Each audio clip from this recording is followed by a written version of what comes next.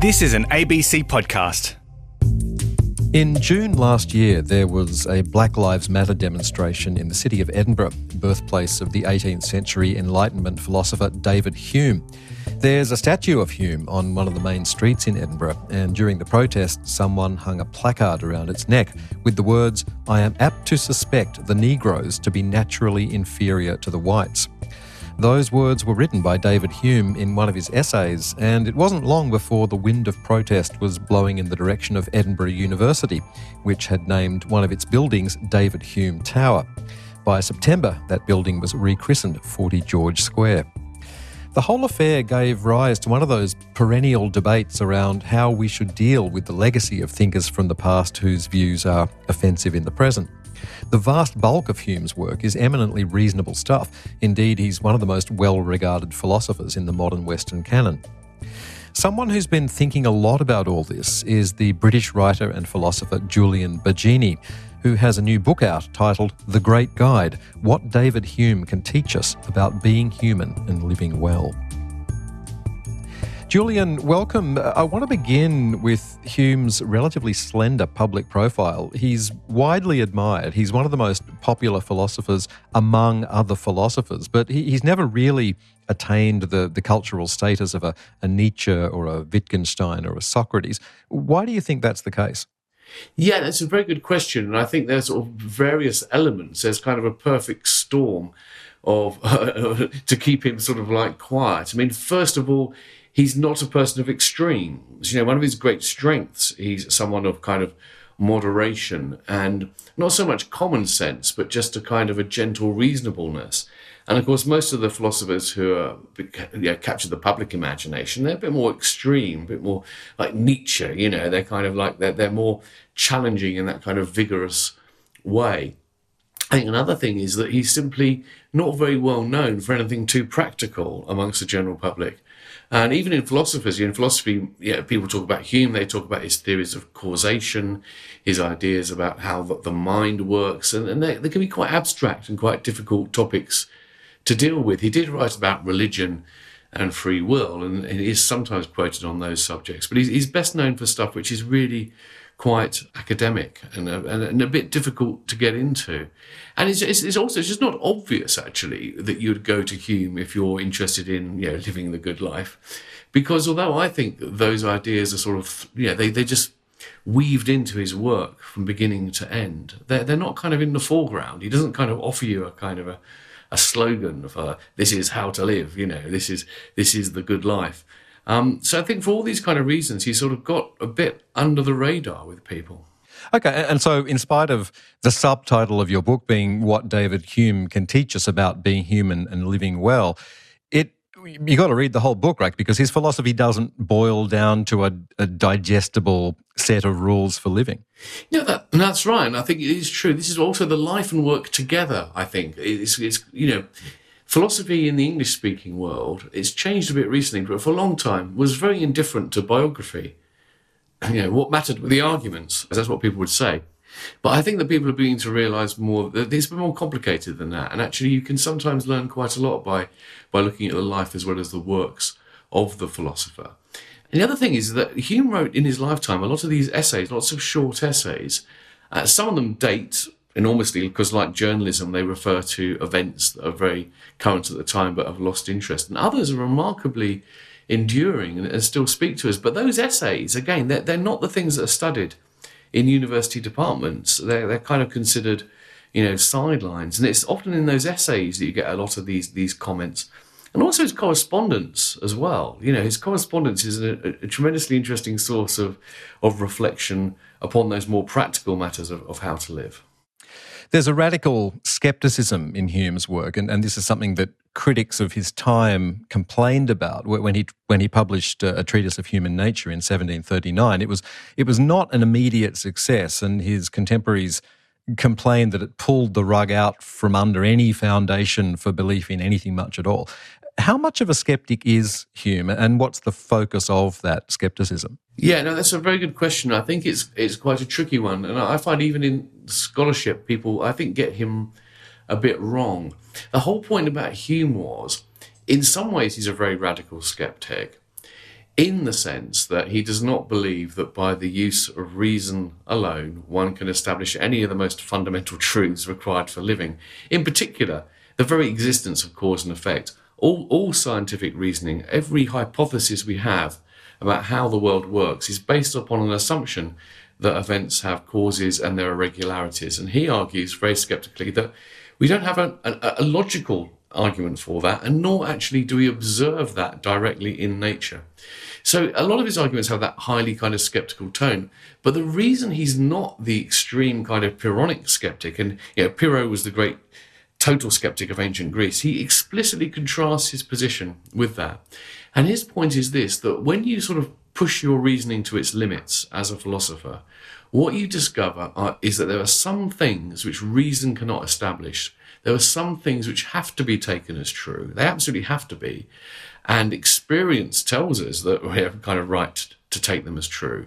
But our arguments will be weak. And he says that those are the things we have to embrace. So whereas the really, really sort of Pyrrhonic skeptic finds the absence of rational arguments for certain fundamental things as reasons to suspend judgment on anything, Hume says, no, that's just a reason to understand the limits of human rationality and human reason. So in practice, he doesn't live like a skeptic at all. And the cause and effect issue is particularly interesting in philosophy because you still find philosophy textbooks, and there are some scholars who say that Hume did not believe in cause and effect as a real power in nature. He simply believes in it as a kind of a regularity.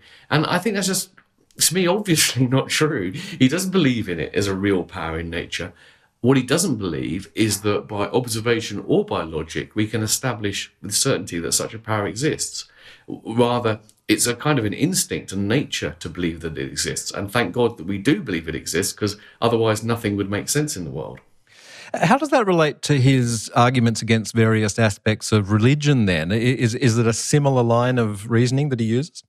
I think there are similarities there. And I think that a lot of his arguments against religion do depend upon accepting as true the fact that there is such a thing as cause and effect and so forth. So I think the arguments against religion sort of tell you that he must be something of a realist when it comes to the way the natural world works. But essentially, with religion, I think there's a fundamental asymmetry. If you want to believe, you cannot give up belief in cause and effect, for example. You cannot give up belief in sort of the truth of certain historical facts and so forth. We absolutely depend upon these. In religion, the things we're asked to accept without conclusive evidence are things that we not only can entirely give up, but they're things which the rest of our knowledge would suggest that we should give up. So if you give an example of this, the argument that there has to be a first cause, this is a very famous, hoary old argument for the existence of God. There has to be a first cause of things. Now, Hume doesn't kind of dispute that, actually. Everything must have a cause. But he says that the way we reason about causes is that we, based on observation and regularities that we have observed. So if I see a house at the end of the street, I assume it has a house builder because everything we know about houses tells us that houses have builders. If I see a spider's web and I have no idea, I've never seen a spider before, I have no idea how that got there. And I'd be very silly if I thought, this means it must be someone who sewed it. There must be some sort of seamstress who came down and sewed these things, because I have no reason to think a seamstress would have made such a thing. And his point is that when it comes to the ultimate origins of the universe, we simply have no experience to guide us. We have no idea whatsoever. So actually, I'm confusing two arguments here in a way. So first of all, yes, there must be some kind of first cause, but we have no idea what that cause is. And secondly, if we look to the kind of, the apparent design in nature, the fact that it seems to have a certain order, we have no idea what kind of thing creates that order. In fact, we have more of an idea now because science has progressed since Hume's time. So Hume is very much against people plugging the gaps of our ignorance with religious speculation, because it's not grounded in any proper experience. But he is perfectly happy for us to plug the gaps in our rational reasoning by things which are borne out by experience and which are absolutely essential for us to make sense of the world at all. He had a very interesting take on reason, or a skeptical take on the efficacy of reason, which is that, very famously put, reason is and ought only to be the slave of the passions. That's from a treatise of human nature. What did he mean by that? Yes, I think that was one of those times where the slogan's a bit too colourful in a way. But the point is this, that when it comes to fundamental issues of motivation in human life, reason doesn't give you anything at all. So, for example, let's take something which people might say is obvious. They might say, well, surely no. For example, we do know that if you kind of don't eat properly, don't exercise and so forth, you're going to get ill, you're more likely to get ill or die, and therefore we have reason tells us we ought to do these things. Well, actually, if you think about it, that's not true at all, because reason doesn't tell us that we ought to stay alive, that we ought to look after ourselves. It's not irrational to think that, just going to go for it and self-destruct. This is a lot of people when they're young actually embrace this. They think that, live fast, die young. Reason doesn't tell us that it's a good thing to try and look after your health and live a long thing. It's a desire we have, a very natural desire that we have. And Hume says that's also true of ethics. Reason doesn't tell us that we ought not to harm others. What tells us we ought not to harm others is we have this thing called human sympathy. We appreciate the fact that other people suffer. We don't like it that they suffer, and that sympathy means we don't harm them. That's not reason that tells you that. And it's been observed by various people, actually, that the psychopath, the problem with the psychopath is not a failure of logic or reason, it's a failure of feeling. So he's saying when it comes to fundamental motivations, reason doesn't give you any. It's got to come from something else. Now, the reason I think the slave of the passions is slightly too much is that nevertheless, I think that and Hume exhibits this trait himself, when we reflect upon what we're doing and so forth in relation to our desires, we often find that we engage in behaviours which are self-destructive, self-defeating, and so forth. And these things can therefore even change our feelings. So if you take an example of this, a lot of people would have felt in many times of history that feelings of racism or sexism, for example, that these were just natural feelings. And if you took too literally the idea that reason is just the slave of the passions, you could say, well, people feel these prejudices and their reason should simply be there to help them to, act upon them in the most rational way. Well, actually, that's not true. When we use our reason and we think about, why should we consider people of a different skin colour or different gender to be inferior, we find that there is no sort of relevant difference here, and that changes our feelings towards them. So I think that if Hume misses out something in its account, it's the ability of rational reflection to change how we feel, rather than simply to respond to how we feel.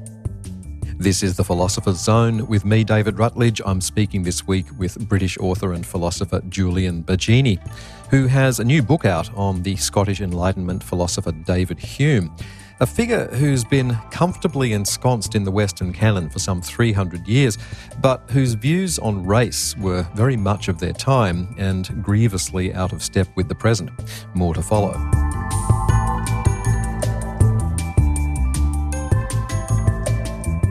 I think the thing that most people who aren't philosophers will know about David Hume right now is that Edinburgh University has a building that was named after him, David Hume Tower, until September last year when they changed the name after a public campaign against Hume and certain racist opinions expressed in his work. What was that all about? Yeah, well, it's undeniable. It's there in a footnote in an essay he wrote. The exact words actually change according to the edition of his works, because he revised his works a lot. But the essence is he said he was apt to suspect that the Negro and certain other non-white races were essentially less intelligent than those of the whites. And his only evidence for this was the apparent lack of comparative development in a lot of these societies compared to Europe. So that's what he said in a footnote, and he undeniably said it. It is undeniably racist. Now the question is, what does one say about this? And I think there were two opposite but equally simplistic responses which we should avoid. One is to simply say, he was a man of his time. What do you expect? Get over it, right? And the other is to say, that's appalling, that's racist, let's cancel him, whatever the latest sort of term is. I think both these things are too simplistic. Now, what's disappointing about Hume's racism is that his kind of evidence-based approach to things would suggest that he should have been far more careful of that. In a sense, he had the intellectual tools to kind of see that he was wrong. And, some of his contemporaries did do that. So one of his critics actually explicitly wrote and showed why he was wrong, and Hume failed to recognise that. So I think that you have to accept this is a massive failing on his part. I don't think that's a reason to damn his whole system, because the unfortunate thing is people are very unrealistic, I mean, even the greatest minds and the greatest people in history have some of the most extraordinary blind spots. I mean, Gandhi, that great paragon of peace and non-violent protest, said many negative things about black people. So I do think that it would be wrong to judge him by the standards of his time, but it's also wrong just to give him a free pass on it. We have to accept this is a blemish on him, and it does stain him. Well, you've written about the British classics scholar Edith Hall, and she defends Aristotle from the charge of misogyny by saying that we should ask ourselves whether or not he would be likely to hold those same views about women today in the light of the fundamental spirit of his work. The same goes for Hume, is that what you're saying? I think that's right. And I think that when you do find examples of misogyny, racism, all these things in figures of the past, I think there's a strong tradition now of asking yourself, is this indicative of something structural in their thinking that we should be wary of? So then there's quite a lot of people who argue that a lot of these so-called, dead white males, these so-called great thinkers, if you actually look at their comments on race, they're not incidental. They're indicative of kind of an inbuilt kind of structure of patriarchy, imperialism, and so forth. Now, I just don't think that applies to Hume at all.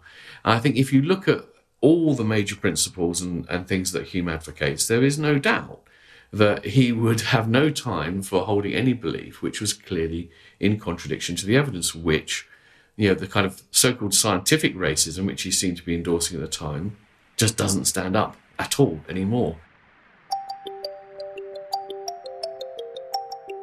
How did Hume die? And by that I mean, what did he die of? But also, how did he face it? Is this one of those?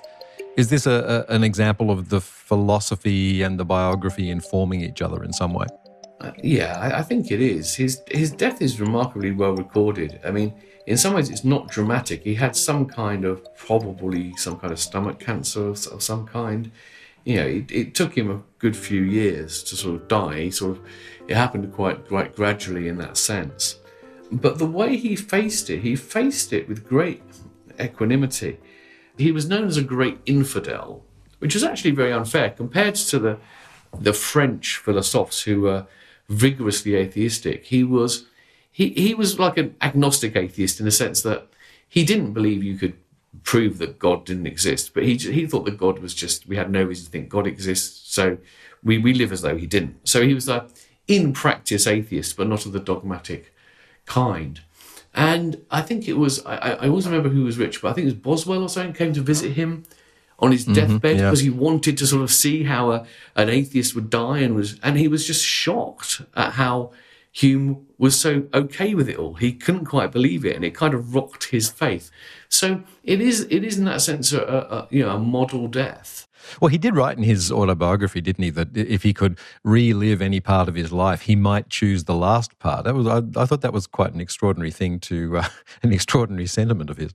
Yeah, no, it was. It does seem sort of strange, but I think that in his last life, he had the satisfactions. I mean, he was ambitious in lots of ways, not for power and not for wealth, although he was unapologetic about wanting a sufficient level of material wealth, in order to live comfortably and not have to worry, to be a person of means. And philosophers are often, people expect philosophers to be more austere, to be totally unconcerned with things of the world. But this is ridiculous. Even Socrates, who is held up to be this kind of paradigm, well, he lived in a society where as a free man of Athens, he would have had the services of a couple of slaves, and he had the hospitality of his friends. He wanted for nothing in a society in which nobody had smartphones and DVDs or anything like that. So, wanting for nothing was quite easy to achieve. And Hume did want that kind of material security, but having achieved it, he was very happy. He'd written his works, he'd been successful as a man of letters, which is what he wanted to be. And, he could just then enjoy his older age, editing his works, enjoying the company of people, conversation, still reading, making notes, corresponding.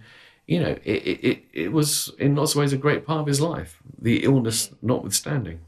Well, you might be tempted to say that he faced death in a stoic manner, but that would be stoic with a small s rather than a capital S, because his attitude to Stoicism was one of emphatic rejection, Stoic philosophy. On what grounds? Yeah, well, this is interesting again. I mean, Stoicism is very popular philosophy of the day. It tends to be Stoicism. And I do have these kind of friendly disagreements with a lot of people who are advocating this, because I think that what most people are advocating as Stoicism isn't. And to put it a bit provocatively, and please do write in and complain if you are a modern Stoic, I think that what Stoicism gets right is not uniquely or distinctively Stoic, and what is uniquely and distinctively Stoic isn't right. Okay, but because a lot of the Stoics did write about very useful and true things very eloquently, these ideas get associated with them.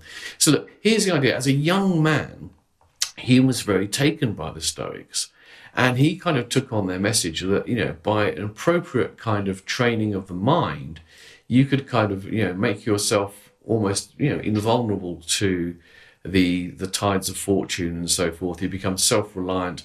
All you needed to do was to focus on your own reason, what was in your power, and you could live happily. And Hume actually had something of a breakdown as a young man, which he later put down to simply working too hard.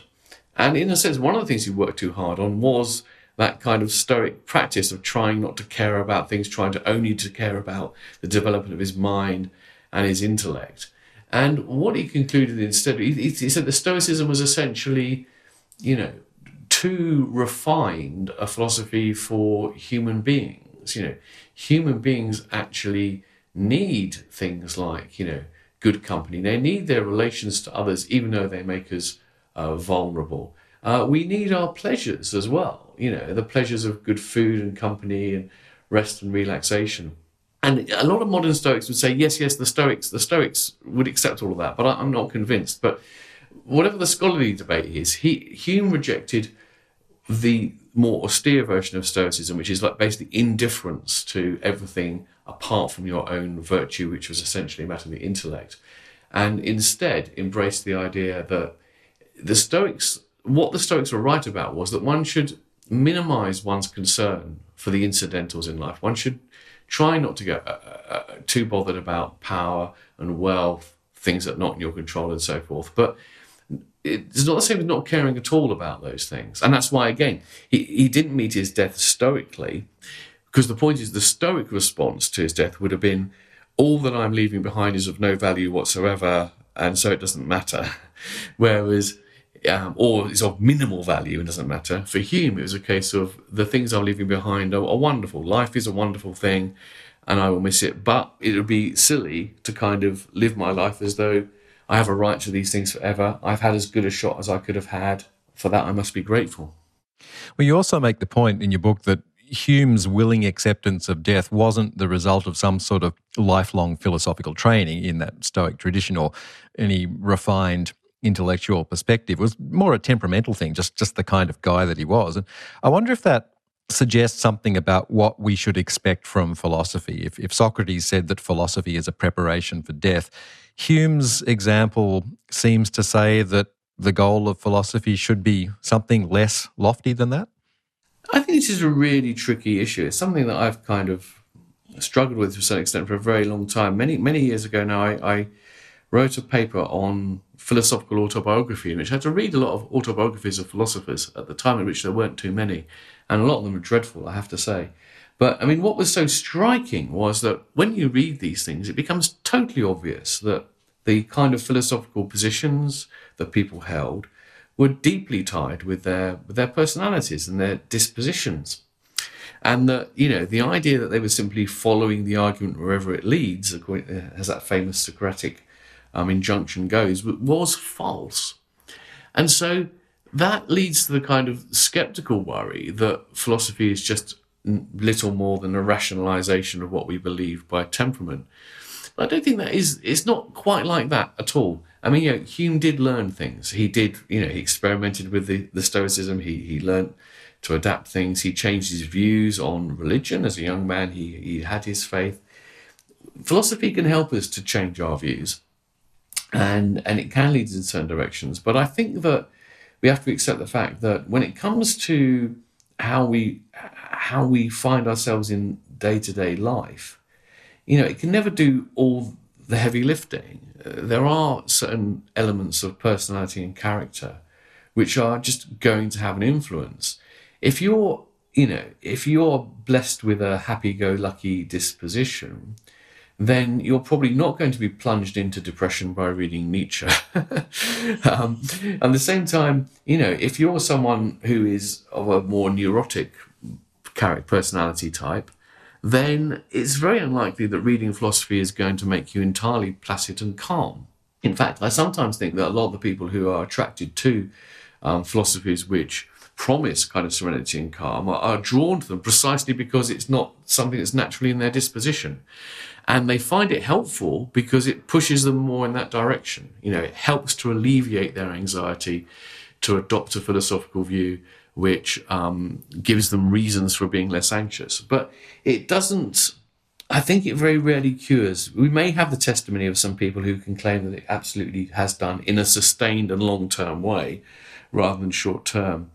But I think, just anecdotally and by experience, for example, being a Stoic doesn't mean you're not going to get depressed or have breakdowns, whatever it might be that a person might have. But a lot of people find that it helps them to sort of minimize the risk of that and perhaps minimize the extremity when it comes and to help them through it. So I just think we need a bit of honesty, really, about the fact that, the way we respond to philosophical systems and beliefs is not just a matter of following the facts. It's also a matter of how these ideas make us feel is not something which is determined entirely by the ideas themselves.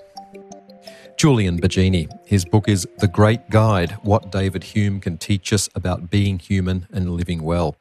Publication details on the website. That's The Philosopher's Zone. You can find us via the RN website or the ABC Listen app. Thanks for joining me. I'm David Rutledge. You can get me on Twitter at David P Zone, and you can also get me right here on the program again next week. See you then.